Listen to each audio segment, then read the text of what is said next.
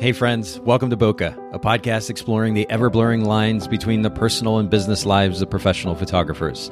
This is your host, Nathan Holritz, and I'm happy that you can join me today in connecting with photographers and entrepreneurs as we discuss photography, business, and, that sometimes messy thing that we call life. This podcast, it's brought to you by Photographers Edit, custom image editing for the wedding and portrait photographer. Just visit photographersedit.com.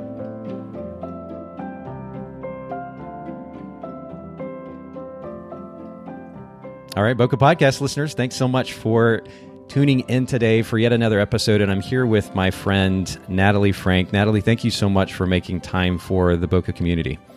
I am thrilled. I'm so excited. You have one of the most extraordinary podcasts in the industry. I've listened to so many of my friends, my colleagues be on this podcast. And so I'm honored that you're having me on. So thank you so much, Nathan. I really appreciate it. Well, and I'm blushing a little bit over here. I didn't realize that you were a listener. So I do appreciate you making time for that. and we feel like it's a privilege to have you on. Certainly you've made a massive impact in the industry, and we'll talk a little bit about that here in just a little bit. But we normally here at the Bokeh Podcast start off with something that we call the technique for time. And very simply, this has to do with maybe a particular tip or trick, a workflow technique, if you will, that you implement in your life as an entrepreneur to create space for yourself, to create time for yourself. What comes to mind when you hear that? Absolutely. So a couple of things. I think the biggest thing for me is just having a calendar that I leverage and use like every minute of every day. I use Google Calendar and I block schedule my entire life on that calendar. So everything from journaling to going to yoga to every meeting I have throughout the day, every partnership meeting. I mean, this podcast, it's color-coded and organized and on my Google Calendar, including personal time with family and friends. I schedule it in. I think having a place where everything is sorted has just been completely integral to how I run my business. And then also in terms of just time, I use time tracking tools. So in Honeybook, we actually have a time tracking tool, and I leverage that just to keep track of how many hours am I spending here, how many hours am I spending there, just to ensure efficiency in different parts of my life. So I'm curious, I've got a couple of questions, but the first thing that comes to mind is you talk about time tracking, and I personally like structure in my life. We were talking about that briefly before I hit the record button, but there is a certain point at which that structure almost seems like micromanagement, like I'm having to keep up with too much. I like the freedom and the flexibility that I have as an entrepreneur. So how do you do something like time tracking and yet still maintain a certain amount of flexibility so you don't feel like you're micromanaging your life? Absolutely. So I look at it as freedom within a framework. I've learned that when I build strong frameworks around my time, I have more freedom, meaning I could spend a whole week just trying to empty my inbox and get lost and procrastinate. And I have a tendency to be, slightly distracted by shiny object syndrome, just as a creator, as an entrepreneur. So when I am very rigid with that time, what it allows me to do is even schedule blocks for brainstorming, schedule blocks for example, just creative expression. And I'll take time and pull out my iPad and doodle. And there's a ton of freedom in that time, but it's still scheduled in. Therefore, I'm required to sort of do it. Otherwise, I don't know if you've ever been this way, but you can get into this habit ultimately of working and working and working and just popping your head up from the hustle and saying, when's the last time I did something that I loved? Yeah. And I never want to fall into that category ever again of an entrepreneur that feels burnt out by that sort of hustle. So I'm rigid with that schedule. And within that schedule, there are a lot of blocks for different things that just bring me joy. And I think it almost kind of holds me accountable to take that time with the people that I love and doing the things that I love. So that's where the freedom component comes in. Yeah, the idea of structure and artistic freedom, or just freedom as an entrepreneur, the fact that they're not mutually exclusive, I think is a really good reminder for our listeners. And I'm glad that you make that point. Is there any element of your week that is not scheduled? Like if you were to look at your Saturday calendar or your Sunday calendar, are you even blocking those days off? Saturday and Sunday are fairly open. I really don't try to incorporate my Google Calendar scheduling onto the weekends. So that would definitely be something that's much more free. My Sundays look a lot like sleeping in and heading to the farmer's market with my husband and taking time to stream my church from back home on my computer. I'm still doing that. I know, 2 years into living on the West Coast, but I do leave a lot of wiggle room on the weekends. I try to turn off whenever I can. It's just really for me during the week, maximizing every minute so that I get it all done. I get everything accomplished and there's no overwhelm, no sort of feeling behind, which is a feeling I felt a lot actually when I was full-time as a wedding photographer. Absolutely. Well, very, very much innate to what you're describing is a sense of proactivity. And it is easy to get bogged down with everything that happens to us in our business and go into a reactive mode where everything is just incoming and you react to this thing and that thing, this email, that text message, this social media, blow up, whatever it might be, to just constantly react. And very proactively scheduling out your calendar on a day-to-day basis does give you ultimately the freedom, the flexibility that you can have as an entrepreneur, because now you're proactively deciding how you're spending your time versus reacting to everybody else's thoughts about how you should spend your time. And I love that. You mentioned journaling, and this is something that we've not discussed a whole lot on the podcast, but what benefit do you find personally from journaling? Journaling is almost like self-therapy for me. So it enables me to really work through my thoughts, work through where I'm at in relationships, even how I'm feeling about certain things unfolding in my life. And I'm an introvert. I really regain my energy from kind of taking a step back, reflecting, and journaling's just been one of the ways that I do that. I love to write. I always have. I was the nerdy kid in high school who brought back the school newspaper and then served as editor-in-chief for a number of years. And so that to me is just, it's an outlet. And, journaling can take the form of actually sitting down to write things out. For me, it also, though, looks a little bit like doodling in the margins. I sometimes just really enjoy taking time to creatively sketch out my thoughts. So it doesn't necessarily mean I'm writing like, "Dear Journal, today I embarked on." No, it could almost be something along the lines of vision, for the future that I have, or a concept that we've been playing around with. And I just want to kind of get my thoughts on, or if I'm struggling, having a tough time with something health-wise or, relationship-wise, it gives me that space to really process so that I can act from a place of intentionality. And again, that reactive versus proactive mentality that you're talking about, I think it just helps me to feel very grounded, very centered, and, a little bit of meditation and prayer in that journal as well. It's a giant hodgepodge of my thoughts on the page.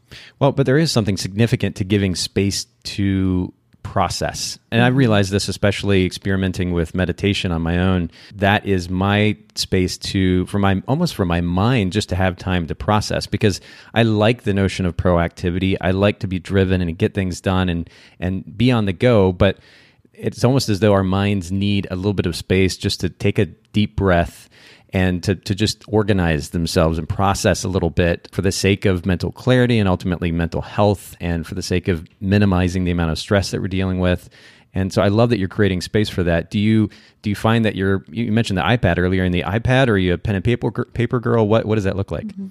So for my journal, it's pen and paper. However, my iPad and iPad doodling has become a very frequent hobby of mine as of late. I was a kid that, with my textbooks would rarely get money back from the bookstore because of how many doodles I would draw on the pages, in the margins, notes I would take on the page. I was that child. And so having an iPad, that allows me to actually write on the screen has just enabled me to take some of those thoughts that I have and create ways that I can share them easily with, in the company here at Honeybook, with my community, Rising Tide, on my social channels. It's just given me sort of a digital way to take my thoughts and express them. And I should say, I am not a letterer. So sometimes people say, "Oh, you do lettering." No, lettering is an art. Lettering is an extraordinary art. I doodle. I just write down if something pops into my head, or if I see a quote that I love, just writing it out helps me to process. And there's neuroscience there too, that when you physically write something down, you have a different way of processing it than when you type it. Mm-hmm. And so for me, it's just, I don't know, the way in which I like to kind of think through things. Well, I know that you say, I think even on your website, that you're a nerd at heart. So I'm curious, if you are doodling on your iPad, is there a particular app that you enjoy using for that purpose? Yes, it's called Procreate. Okay. So the app is called Procreate, and you can get different types of pens. So there are actually people that sell their custom pens online, and you just download it like a Photoshop Wow. action or a Lightroom preset. It's wild. And all the pens are different, and they enable you to kind of create different looks, and you can create custom pens, and it's so fun. I love it. That's cool. Okay, well, we'll make sure to link to that then in the show notes for our listeners who have an iPad and want to explore their doodling capabilities. I think we'll have to link that there for them. Now, I noticed something interesting, and I don't know, we've known each other for a short amount of time. We've had the opportunity to interact at photography conferences or otherwise, but one of the things that I didn't know about you is that you actually have a psychology degree, and more specifically, what is described as the psychology of seeing. And this is fascinating to me. I'm fascinated by psychology. Can you describe what is the psychology of seeing? So the psychology of seeing, it's a very strange degree. It's, kind of listed at UPenn as visual studies. I took the psychology of seeing track, which it's a very interdisciplinary major. I studied a lot of cognitive neuroscience. Okay. I studied a lot of psychology, also though things along sort of the more basically like human basis for behavior, but also the visual system, how our visual cortex works, ultimately how information is passed from the eyes to the optic nerves, from the optic nerves to the optic chiasm, all the way back to the visual cortex, which sits at the very, very back of our brain, right? So you imagine the eyes in the front, where we actually process visual data is in the back of our head. And I studied all of it. So my major was in understanding how we see the world, and how our psychology, sort of how our history, how our emotions, how our experiences play a role in which, in the way in which we see. And that can take the form of art. For example, I studied a lot of different types of artists and how artists create different works, and how one person can interpret something in one manner, another person can interpret something differently. I studied things like color and color theory, and how different colors can do things like soothe you. Other colors can actually raise your blood pressure slightly. And just all of that, and how it kind of fits into this sort of visual studies realm. So that was my focus. And I love the brain. I love studying the brain. I have since my degree really started to delve more into almost neuromarketing, understanding how we market products, how I like to think of it as understanding the brain and using it for good. There are companies though that use neuromarketing in slightly nefarious ways. They just, they want to make more money. They want to get every last dollar out of their customers. I really am of the mindset of how do we use our understanding of the brain to encourage people to be more philanthropic? How do we use it to encourage people to get out from behind their computers and connect with other people for the sake of their mental health? How do we, use it to rally people in the spirit of community and combat some of the negativity that we're seeing on the internet? And so I've taken that passion and kind of evolved it a little as I've gotten more into the entrepreneurial world, but my background is very much in the visual system and understanding how we see. And there's a connection there, obviously, with photography. For sure, which is really a great segue into my next question about how, because you're obviously, you helped start the Rising Tide Society, you're heading up that community now, and it's part of Honeybook, as you mentioned earlier, but you were a photographer to begin with. What was the impetus to go from studying psychology to move into photography?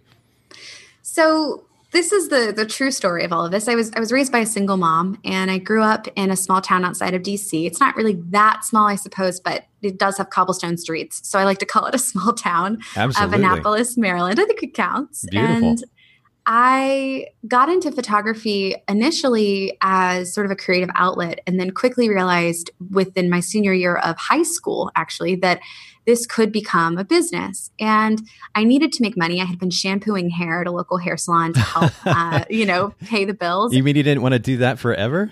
Not forever. Actually, funny enough, I loved getting to experience that sort of corner of the entrepreneurial world in the beauty space. It taught me a ton, just being sort of in a service industry and knowing what it meant to take care of somebody when they walk through the doors and really serve them, truly serve them. I washed their hair, right? It's a very fundamental sort of way to care for someone is to support them in that way. So, it is, but I have to interject here because one of the most, I don't know if fascinating is the word, but one of the most interesting experiences that I had at a salon, there was a particular stylist who used to cut my hair years ago. And before she cut my hair, she always, or almost always anyway, washed my hair, and in the process massaged my head. Yes. And it was one of the most relaxing. I mean, I've gotten gobs of massages over the years, but it was one of the most relaxing experiences that I've ever had. And I can imagine that some people that come into a salon and have that experience, it's maybe the little bit of relaxation that they get in a week when they get to see you. You got it. So for me, that was one of the biggest takeaways, was just how people carry this stress and this overwhelm with them from day to day to day. And when they walked through our doors, it was my responsibility to ensure that they could set that aside and be truly at peace with themselves. And the way you describe meditation, I think for a lot of people, this is the truth. Going into a hair salon and for, an hour or 30 minutes, not having to worry about the world, to worry about work, and just have a conversation with another human being who's just there to listen and support them and help them to feel their best, right?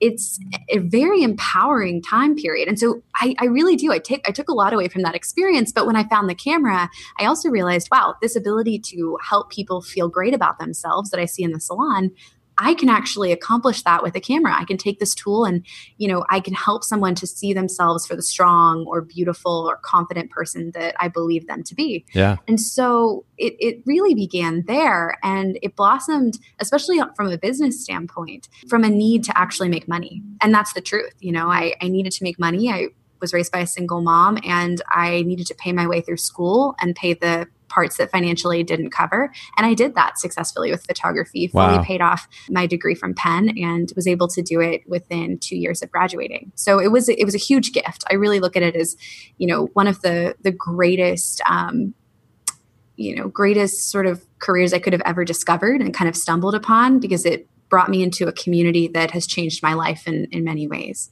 Well, and it's interesting that you allude to photography as an opportunity to care for other people. I think a lot of photographers get obsessed with the notion that they're going to be artists and they want to communicate their visual perspective or artistic perspective to the world at large. And of course, there's nothing wrong with that. And there's some really stunning artists in our community. But to go at it from a kind of a bigger picture why that motivates you when you get behind the camera, the idea of trying to take care of somebody, I really love that perspective. I shot weddings for about 10 years. I'm getting ready to get back into wedding photography a little bit, actually. And I think this is going to be something that I kind of add just to the back of my mind as I begin photographing again, to really make a proactive choice to care for those in front of the camera. I think is a beautiful motivational factor. That's really, really lovely. Now, you carried that idea of caring for others over into the Rising Tide Society, and this community has grown so quickly and has provided so much value to so many people over the last few years. But I'm really curious and kind of fascinated by it, because something that I've experienced, even our local photography community, is there is a tendency, it seems these days, in a social media and technology obsessed world, to just stay behind the screen, not actually make the effort, put forth the energy to get out from behind the screen, the computer, the phone, or otherwise, and get out and connect with people in person. But that's so much about what is behind the Rising Tide Society. And I'm curious what you think it is that motivates photographers, specifically with RTS, to get out and connect with each other. I think you've really hit on something here. So I almost want to take one quick step back and kind of look at everything from a macro level. And, ultimately, we live in a world and a society where we would argue, many of us, that we're more connected than ever before. Right? We have access to a phone at our fingertips every minute of every day. We can know what everyone else is up to. We can, navigate sort of the up and coming trends in our own industries, because we have devices that open up our minds and our worlds to different groups and forums and blog posts and educational resources and all of that. And Rising Tide provides a lot of that. But what all of those things cannot do is allow us as human beings to give and receive empathy in a way that fulfills us on a deeper level. The human brain and the way our empathy system works is through sort of a network of neurons known as mirror neurons. And these neurons very specifically give us this ability to imagine what someone else is experiencing as if we are experiencing it. Now, when you're behind a keyboard and you remove someone's face, someone's voice, their inflection, their tone from the equation, that's where we actually start to see, I believe, a degradation of our industry and our society. We see people, being negative and nasty towards one another. We ourselves look at one another not any longer as friends, but as competitors. We start to tear one another down. There can become these sort of comparison traps where we become obsessed with one person and their success and how they're winning and we're not. Right. It can become, sort of a metric by which we track our own worth. If someone has more followers, therefore they are more successful than us in a certain way. Or we might say, oh, this person booked more weddings, or they're charging this much, therefore they are worth more in this industry than I am. It starts to build these negative sort of essentially atmospheres, environments. And I really firmly believe that the best way to eliminate that, the best way to combat that hatred, that negativity, that envy and jealousy is to get people out from behind the computer and put them face to face, to actually have them stare at one another in the eye and have conversations, because it's very hard to build up those types of feelings towards someone that you emotionally connect to, that you can empathize with, that you see what they're going through and you recognize parts of that pain in your own journey and you're able to connect. So on a very, very high level, what we're trying to do is tackle a massive problem, which is, in my opinion, the disconnection of human beings to one another through the increase in technology, and not seeing technology as either good or bad, just seeing it as a barrier to human connection. Our brains didn't, or weren't created and didn't evolve such that phones were meant to be the way in which we connected. There's a reason why, our neural networks work the way they do, and why empathy is really driven from these mirror neurons and how they enable us to imagine the emotions of others. So with that being said, how did we do it with Rising Tide, or what are we doing with Rising Tide to encourage that? I think one, it comes down to actually showing people that other people are gathering. This goes back to the idea, of two things sort of in the neuromarketing sphere. One is more common in just marketing, which is social proof. So there's social proof, and wow, there are 10 creatives gathering down the street from me and they're talking about SEO.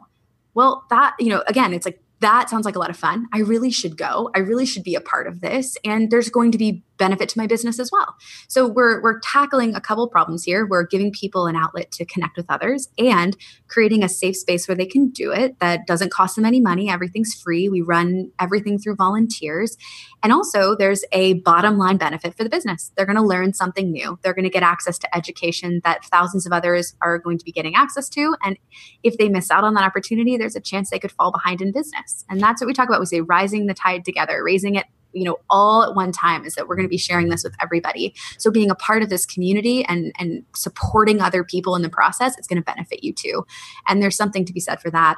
But then also, look, we as human beings, we do fear missing out. We worry that we're going to fall behind. And what I really want to do is solve that pain point by providing places where people can come together. And we like to say, you can sit with us. It's not an exclusive group. You don't have to pay a big fee to hang out with Rising Tiders. Exactly. You don't have to fit a certain mold. We welcome everybody. We really do. We strive to have open arms for all people who just want to come. They want to be a part of a community. They want to give their knowledge and their advice to others, and they want to receive it in return. And that's I guess it's like a social contract that we've created. And it's worked. We've seen it worked, and I've seen it work. And I think part of that's just due to the pain point and us really striving to solve a pain point that exists in the market. Yeah, I love how you say so matter-of-factly, it's worked.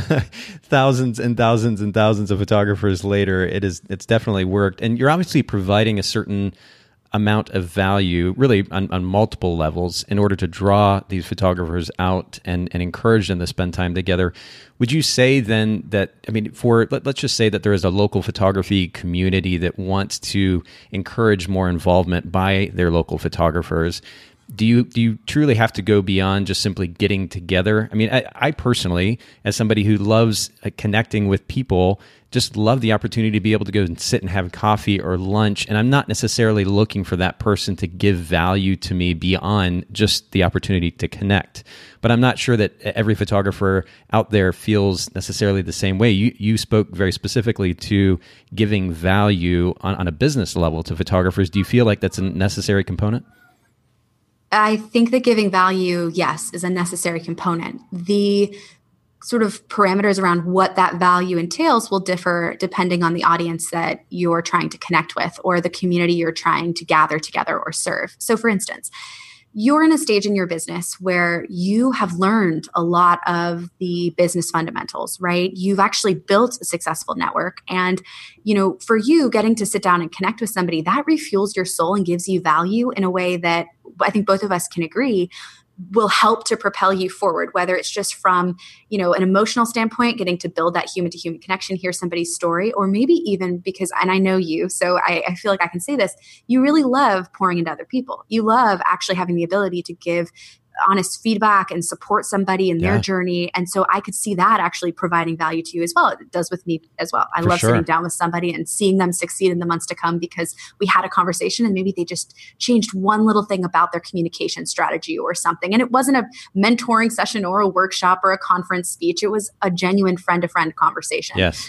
And I see the value there. But for a lot of people who are just getting started, their time and the ability for them to think about how they're spending that time, whether they have a full-time job and photography is a side hustle they want to turn into a business, or if they're in a different stage of their business, the needs that they have, whether it is emotional, financial, educational, and even entertainment needs, they're going to vary. So for Rising Tide, we sort of found our sweet spot in providing educational resources and community support. But I've seen great photography groups specifically that will do, for example, social media shootouts where they'll gather, 15 photographers, they'll walk around the coolest spots in their hometown and they'll just photograph one another for social media.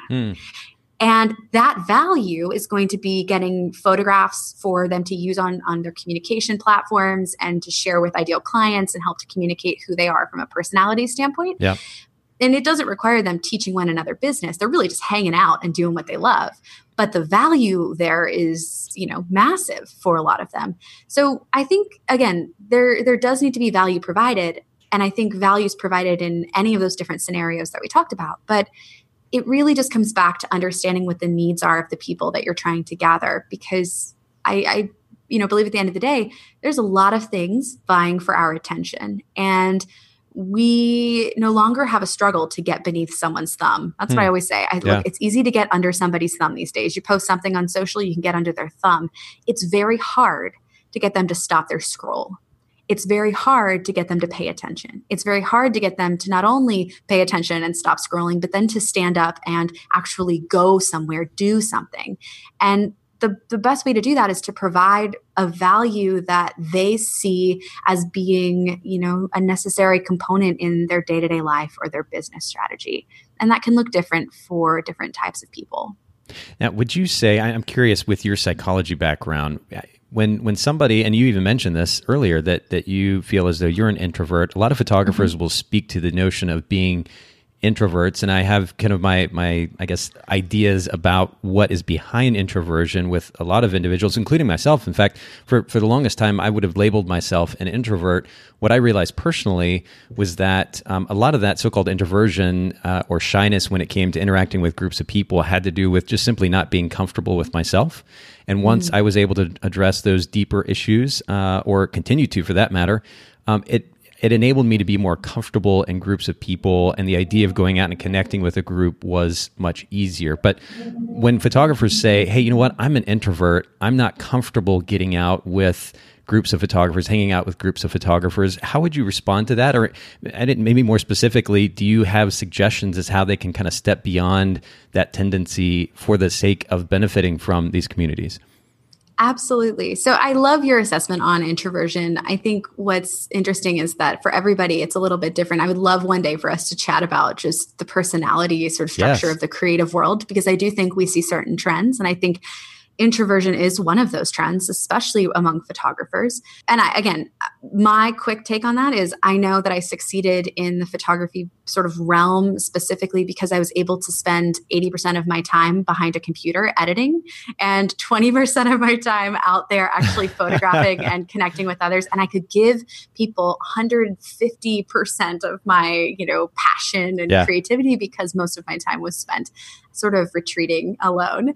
But look, here's my advice. My mom once said something to me. I mentioned being a nerdy kid, and I was a very insecure child too. I was very anxious, and I often just felt like I didn't belong. I really kind of was super nerdy, and I was a smart kid, but with that came the cost of being a little bit socially awkward. And my mom once said to me, because I was really nervous to go to, I will never forget this. I was really nervous to go to this party. It was my freshman year of high school. And my mom said to me, Natalie, everybody at that party is worrying about how they look. They're not worrying about how you look. Yeah. Yeah. Everybody at that party is worrying about how they're going to come across. They're not worrying about how you're going to come across, right? They're worrying about themselves. They are insecure. They are nervous too, just like you. They don't know any more than you do. They don't have their stuff all figured out. They aren't, as cool as you're making them out to be in your minds. Go and be yourself. Yeah. And don't be afraid to, put yourself out there. And there was something about the way my mom phrased it, especially at such a young age, looking back, even as an adult, where I'm like, you know what, Mom, you're absolutely right. Even in business, when I go to different meetings or conferences, especially now that I'm speaking, and I get to go back into these rooms full of speakers that I love and that I admire and that I feel like I have no place sitting next to. And, I just hear my mom saying they don't have it figured out either. Yeah. And I think that's sort of a philosophy that's helped me to navigate different groups within the creative space is I walk into a room and I am not afraid to be vulnerable. I'm not afraid to admit that I don't have it all together. I'm not afraid to mix up my words and make a mistake because I think that we don't need our leaders to be perfect. We need them to have integrity and we need them, to be honest with us and open with us. And we don't hate somebody for making a mistake. Oftentimes when somebody makes a mistake, we get mad if they try to cover it up or they try to pretend like they didn't make a mistake or they try to navigate a world in which they, act as though they're perfect. We embrace people being imperfect because we ourselves are imperfect. So I think if that helps you to look at a scenario where you want to go and spend time with other creatives or other photographers and you're anxious for whatever reason, maybe you think you don't belong, maybe you feel like your business isn't as good as theirs or that your work isn't the same or that they're going to judge you for not knowing your settings or not knowing how to navigate off-camera flash or whatever it is. Know that I have a good feeling most of the people in that room have either A, walked into a room and not known those same things at one point in their career, or B, aren't nearly as perfect and polished as you're making them out to be in your minds or that social media is making them out to seem on the screen. They're human beings just like you. And something really powerful can happen when you're willing to step out from beyond your comfort zone and just be human with them. 100%. And you summed that up beautifully. And I really appreciate you sharing that perspective. It's particularly interesting coming from somebody like yourself who is a self-proclaimed introvert and yet is out, as you're saying, speaking, sharing with hundreds, thousands of photographers. To be able to do both is a really interesting dichotomy. But I think the perspective that you just shared is wonderful for our listeners. And I really thank you for that. What would you say, maybe on a totally different note, what's the toughest lesson that you've learned as a business owner, as an entrepreneur so far? I sigh because there are so many directions I could go with this. I mean, I could go the direction of confidence and saying that for many years I didn't believe I could do it myself. And therefore I just, held back on a lot of my dreams. There's the direction I could go where I could talk about mental health and sort of how I never fully realized the sacrifice that being an entrepreneur was really going to mean needing to make. And I never imagined the toll, I think, that being an entrepreneur would take on me psychologically, especially during those years where, I was shooting 39 weddings a season by myself and taking that on and, not anticipating, well, this is a perfect, actually, let's go this route. Because look, when I was doing that, I looked on social media, I saw the glitz and glamour of this job, and I portrayed that exact same passion externally, but on the inside, I was crumbling. On the inside, I was overwhelmed. I hadn't built up systems in my business. I wasn't outsourcing my editing, right? One of the biggest mistakes photographers make is not seeing points where they can outsource. Yeah. And I didn't have something like HoneyBook in my life either. And I was doing everything and crumbling. And I think the biggest lesson that I learned was it doesn't make me less of an entrepreneur to outsource and lean on others. it actually makes me a better entrepreneur. It makes me a boss, a CEO. It allowed me to start treating my business like a real business and stop trying to hold everything together with my own two hands.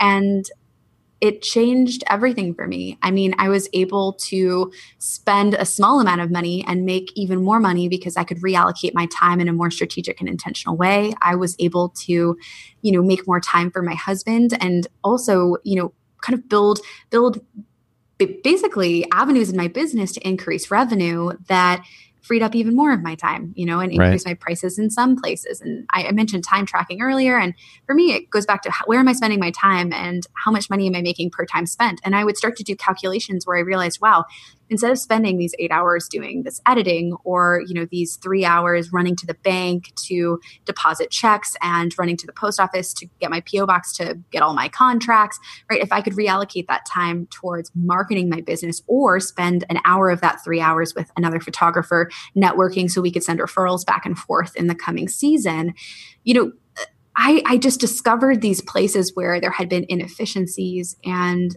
I enabled the snowball of inefficiency to overwhelm me to a place where it really impacted me on a very, very scary level. And I'm not alone in this. And I don't shy away from talking about the mental health struggles of entrepreneurs. There have been studies done that say 1 in every 3 entrepreneurs struggles with depression or anxiety. And I think that biggest lesson was just learning, 1, that I'm not alone. And 2, there are ways that I can sort of create structure. I mentioned that calendar, create structure to prevent me. And I know myself, and you guys know yourselves better than anybody else, but to prevent me, to prevent you from going down that path of burnout, exhaustion, not taking care of your mental wellness and well-being. It took me a very, very long time to realize sort of what I had done to myself. And in some ways, I still feel like I am having to bounce back from just the habits and routines that I got into that I started to believe were acceptable in terms of, work hours and availability to the outside world. And, it's been a long journey, but that probably for me, that is probably the most important lesson. Well, and I love that you spoke to the significance of strategy too. This is a conversation that I've had countless times at this point with photographers when they're talking about the possibility of outsourcing something like editing, and they'll speak to the cost of it, the immediate cost, how much cash out of pocket, $100, $150, $200, whatever it might be, to delegate the editing of a wedding or an event to a company like Photographers Edit. Right. And that's where the conversation ends. They say, well, I can save that cash. But what is missed, and maybe, aside from creating more freedom, more flexibility for themselves, for the important people in their life, that delegating that type of work can bring, it also gives you the space to be able to do the things that you were just describing, which is to do the work that will actually help grow your business. And that's the component of the conversation that always gets missed. And again, it's easy to be in that reactive state where you feel like you just have to get the work done and get it out and get it to the client. But the reality is that delegating really what is ultimately busy work like editing or album design or some of these other things that are very time consuming for a photography business owner means that you now have time to do the things that will actually grow your business. And the one that I always speak to, having shot weddings for over 10 years, is the significant relationships that will drive business. As a wedding photographer, that's a wedding coordinator. We worked with an incredible wedding coordinator here in the Chattanooga area who drove thousands of dollars of business to us. But without the time to not only create but nurture a relationship like that, I wouldn't have the opportunity to build my business like that. So I'm glad that you spoke to the significance of strategy and the use of time that you're able to gain from delegating busy work, because it can make all the difference in the world to the photography business owner. And I'll make it even really simple. If I told you right now, and I want everyone to kind of think about this, if I told you right now that you have 2 weeks to live, and there is a reason I'm using 2 weeks here. If I told you you have 2 weeks to live, or you have 2 weeks until a catastrophic event is going to happen for you, how would you spend that time? Because for me in October, I found out I had 2 weeks until I was going to have brain surgery. And again, I had very good feeling and prognosis and indicator that I would be fine on the other side of that surgery. I also knew, though, that a lot of the men and women that were sitting with me in that waiting room at UCSF, neurological, did not have the same diagnosis that I did. And everything changed for me the minute that I realized I was going in for that surgery, because I would have given anything for more time with my husband. Yeah. I would have sacrificed anything to just give my mom a hug and spend more time inefficiently with the ones I loved. Yeah. And so I look back on the last 10 years of my life. And when I talk about efficiency, I don't mean efficiency in the time with people. I mean efficiency with everything else. Efficiency in the business so that I can be inefficient with the people that I love. I love that. So that I can spend that time just, investing in them and getting to spend time with them, because the rest of it, a lot of it can be either systematized or outsourced and be done in a way that doesn't deplete the quality of what you're doing, right? And I think that for me, that moment just changed everything. I regretted so many little tiny things that I had done and spent time doing instead of going home and making dinner with my husband and just laughing, spending time talking and building our relationship. I really have changed since my surgery. My husband jokes all the time. He said, "You've always been a nice person." But he goes, "You're so much nicer now." And I said, "Am I really nicer now? Or do we think I just have my priorities straight?" And he laughs and he goes, I don't know, maybe. But I think that he's onto something. And I think that, what he's picking up on is the fact that I don't take my time with him or with other people that I love for granted any longer. And I think a lot of entrepreneurs can get in the habit of saying, well, this is a season of hustle and I've got to get it all done and I've got to make it happen. But what they're doing is they're working harder and they're not working smarter. Right.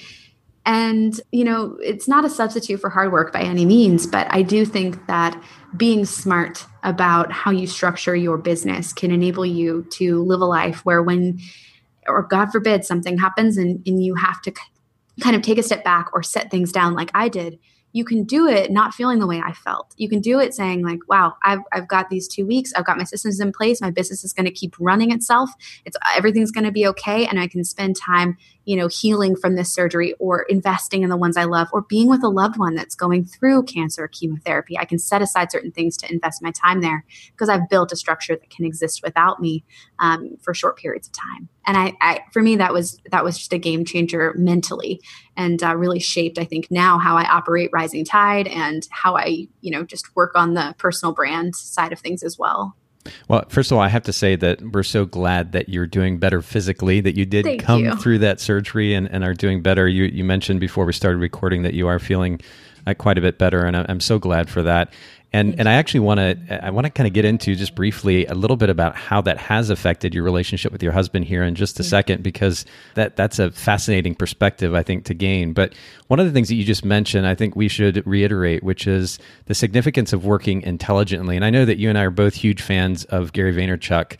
And I've really, truly, in fact, in the last 2 or 3 months in particular, been inspired really yet again, because I've been following him for a while, to be consistent in my so-called hustle.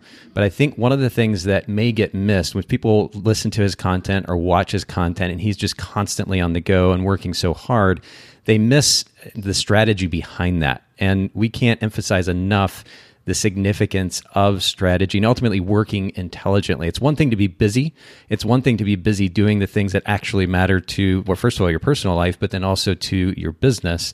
And unless you're really clear about your long-term goals, kind of the big picture view is what I refer to it as, then you can just be spinning your wheels and you can look busy, but you're not really getting anywhere. So I think it's so important, as you say, to work intelligently so that you don't get burnout, so your business can actually move forward in a positive direction. I'm glad that you make that point. Mm-hmm. So I want to get to kind of our primary focus today. We've hit so many different points and it's been really, really wonderful already, but I am personally fascinated by relationships, and I get to kind of indulge in that fascination from time to time on the podcast, exploring relationships a little bit. But you've mentioned your husband a number of times, and I'm curious if you just give us a little bit of a backstory, how you guys met, what drew you to him, and kind of what brings you guys to this point today. Yes. I mean, it was definitely at the age of 15, his shaggy, long surfer hair and terrible style. No, I fell in love with my high school sweetheart. Huey and I met when I was 15 years old and fell in love just as kids. And that love and relationship and that friendship and partnership really blossomed in the following years, where life got a lot harder for me specifically. And financially, my family went through some stuff. I grew up immensely, health stuff, obviously, as I've kind of alluded to as well. I fell in love and found my life partner at a very young age. And I have been so fortunate to just kind of do life with him. He is my complement in every way. He's a far better man than I deserve. And the phrase, it's a cliche, but they say better half. I often joke, I really do feel like we are the same person. He's just far better at so many things than I am. And he would argue probably the same, but I married way, way up without a doubt. And what was was there a particular element of his personality? I know you said that you're very much the same, but like, what was the thing as you're, I mean, if you can think even back to high school, like when you're seeing each other in the hallways at school or in class together, maybe you get to go on a date afterwards. Like, what was the thing that just really created that spark for you getting to spend time with Huey? You know, it's funny. I am very enthusiastic, passionate, all over the place, creative, in a lot of ways. And my husband, I think, really, it boiled down to, I fell in love with his quiet confidence. And I fell in love with his ability to listen to me ramble for 2 hours, and he could repeat one sentence that summed up far more than I said in 2 hours. Yeah. Right? He's a listener and a very intent listener. He's a strategist. He is very much like someone that can be in a room with anyone and make them feel at home. And he has a laugh that if you ever spend time with my husband and he laughs, you will know right away what I'm saying right now. He has the most incredible laugh. He has a laugh that people then laugh at. Like he is that guy in a friend group that is kind of like the quiet one that is also the glue. He makes sure that you stay together as a group. He makes sure that let me put it in perspective. His group of friends, they have been friends since they were maybe 9-10 years old. They've got photos together and they are still the closest of friends. His best friend Chuma is now launching a startup out here in San Francisco, went through Y Combinator, one of the top accelerators, and he did it all while sleeping on our floor, right? They've stayed friends since they were 9. They've got photos together as children. And Huey, I think, is a big part of that. He cares so much about people that he just becomes the glue. And I saw that at a really, young age of just always feeling like in my world, my life was very, very much constantly fluctuating. My dad left when I was a kid. It always felt like there were a million things on my plate. And then I met this man who could so simply see the world and just boil things down in a very concrete way. He's very steady and he's very strong. And I fell in love with that. And I saw, as crazy as it sounds, at 15, I saw our potential life together, and I knew that he was the kind of life partner that would stand by me in a way that maybe my father hadn't. And I knew he was exactly what I needed in my life for a best friend. I've been so fortunate to be able to do life with him. Wow. I love how effusive you get in describing Huey and that relationship, what drew you to him, and then the relationship that has developed as a result. But I'm curious too, you alluded to this earlier, how your perspective changed as a result of the surgery, and you kind of joked about how you got even nicer than you did before. But what was that shift like in your relationship pre-surgery versus post-surgery? Oh, so a couple of things. I think, when you first meet somebody and you get into a relationship with them, there are a lot of different things that you kind of still hold close to the vest, close to your chest, essentially, right? Your independence is one of those things. I think it can be very natural for young couples, or, even heck, it doesn't need to be a romantic relationship. You could apply this as well to friendships, right? But you only give so much of yourself vulnerably because you for whatever reason, are afraid of revealing all of the parts of yourself that maybe you don't like. Maybe you have things that personality traits or things that you're nervous about or insecure about or things that you just don't want to put on someone else to burden them with.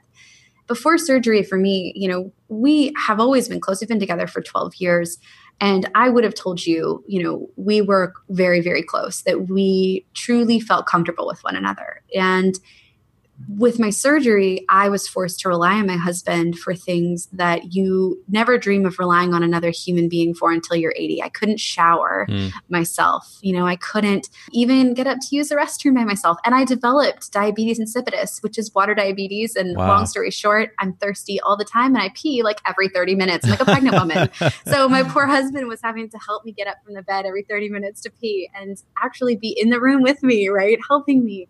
And I paint this picture very intentionally, as cringy as it can be, because this is the type of sort of servant-hearted leadership that my husband displayed in those moments for me that I will never forget. And I was forced to truly kind of set down any shame or insecurity or desire to seem, perfect in his eyes, because I realized that he loved me and therefore I didn't need to be anything else but, his partner in this. And it just strengthened us in a really, really unique and profound way. And now, after my surgery, we're starting down this infertility journey that I don't talk a ton about, primarily, I think, because it's still very new and it's something that so many of my friends and colleagues are also going through alongside us. Yeah. But it's directly the result of my brain surgery. And I've watched this man yet again, help me with injections, help me through different parts of this process. Yeah. And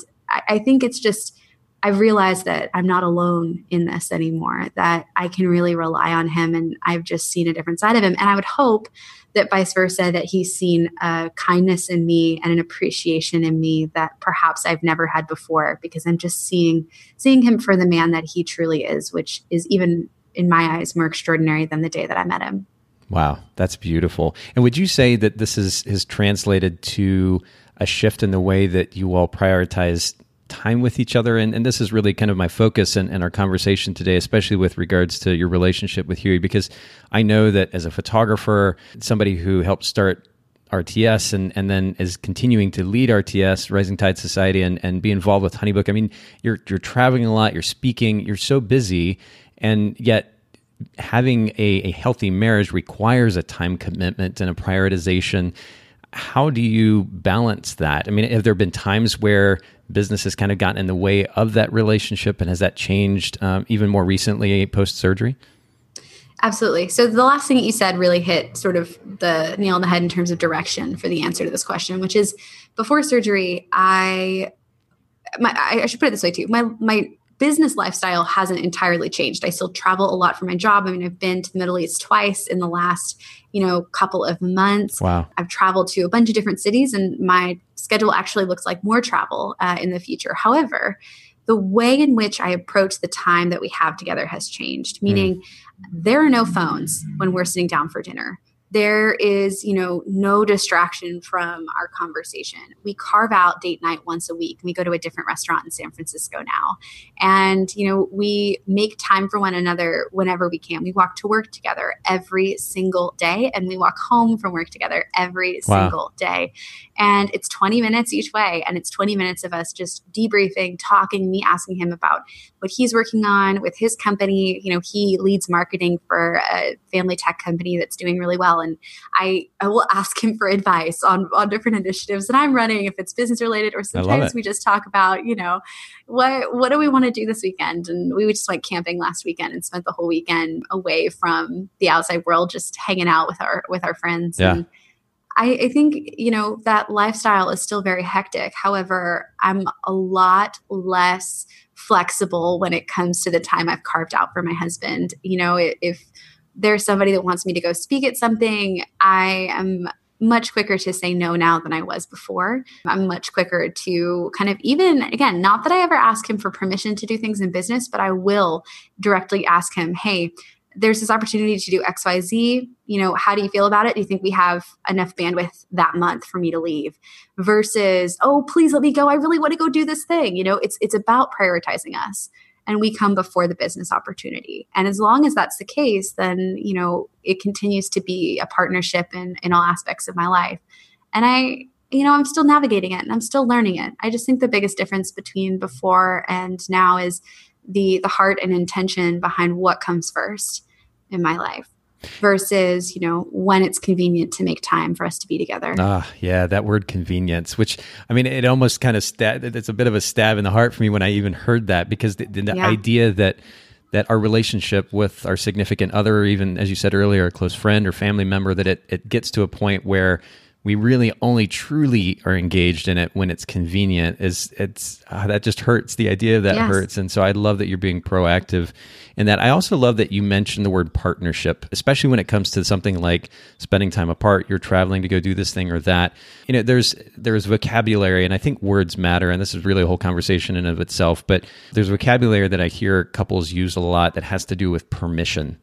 The idea that somebody else is going to give them permission to go do something. I love the way that you describe these conversations, and that they were just that. They're conversations about what works best for the relationship, not whether or not you have permission to go do something or another. I think that playing an equal playing field is so important for the sake of the health of the relationship. And I love that you guys approach it that way.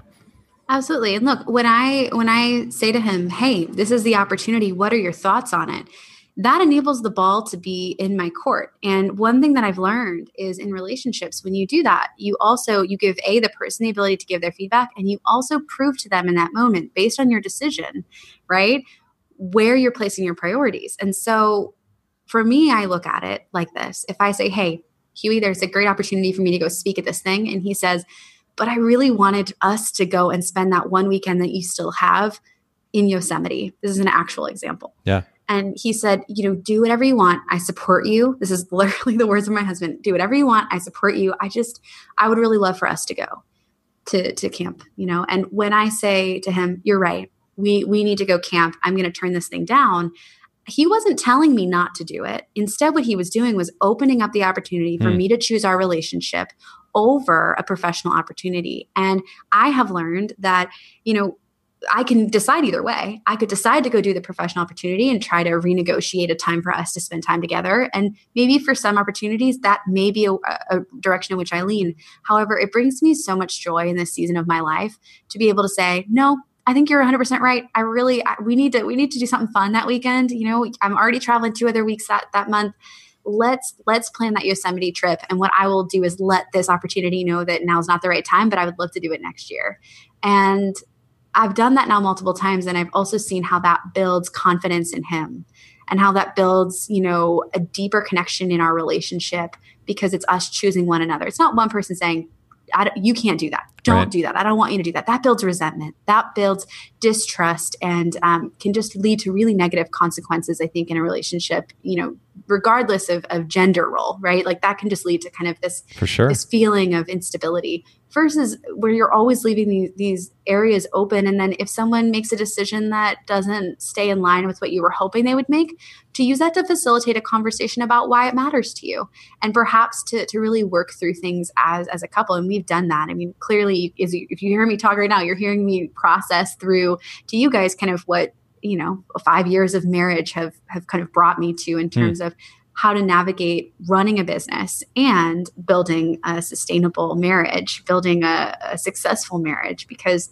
I have really had to learn a lot of this, I think, from just stumbling through it and making mistakes along the way, which is okay too. Well, and I'm kind of reading into this a little bit, but when you describe him saying, go do whatever you want to, but this is what I'm thinking, it's not a sarcastic, you hear this sadly with a lot of couples where it's just like, do whatever you want to. And then it's just a passive aggressive, guilt trip basically.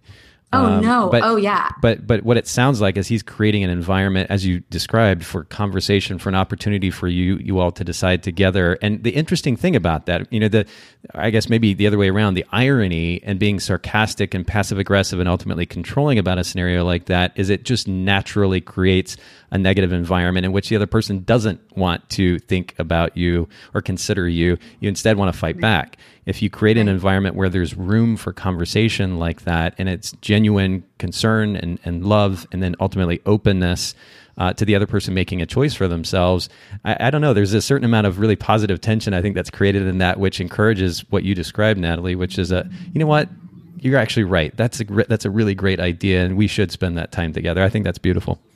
Absolutely. And this comes too from, a lot of you guys, if you followed our journey, this comes from a relationship in which my husband, we got the opportunity to move out here to San Francisco, and I was very hesitant. Our whole world was in Annapolis. And my husband was the one that actually said to me, this is an opportunity that you cannot pass up. Like, we need to do this together. And he was the driving force for our move. A lot of people think, I got a great opportunity out here and we moved. But in reality, it was my husband recognizing an opportunity for me and encouraging me in a moment where I felt, doubt. I felt fear. I was nervous.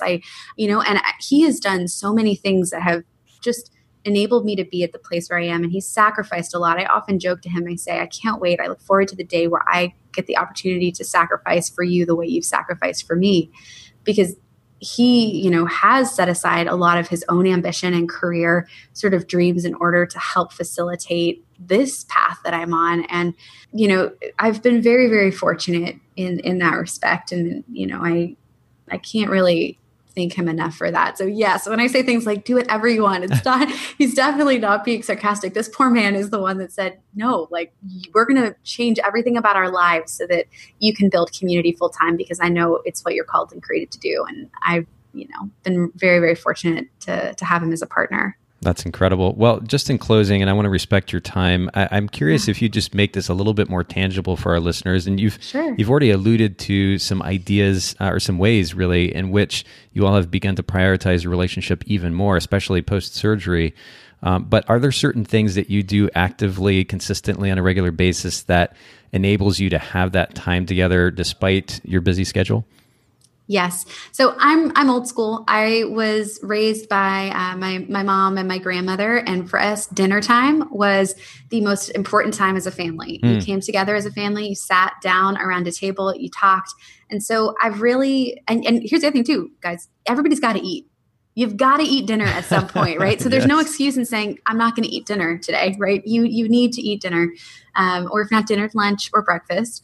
But that has become sort of a staple sort of time for us in our relationship. So I carve out time more tangibly by saying every night at dinner, we're eating together. It might look different. For example, we do date nights where once a week we go to a different place in the city. I make the reservations and surprise him, so he doesn't even know where we're going. Oh, fun. Which is really fun. And thus far, I've done a good job. So I get to keep that responsibility. But we do date night once a week, every night at 6, between like 6 and 6:30. I will make dinner for us or me. I'm not the best cook, so sometimes it's a treat if he makes himself dinner. It's a little bit better tasting than when I make it. But we have dinner together every night, which has been huge. We also take time to go on walks together. So I have to commute to work every day.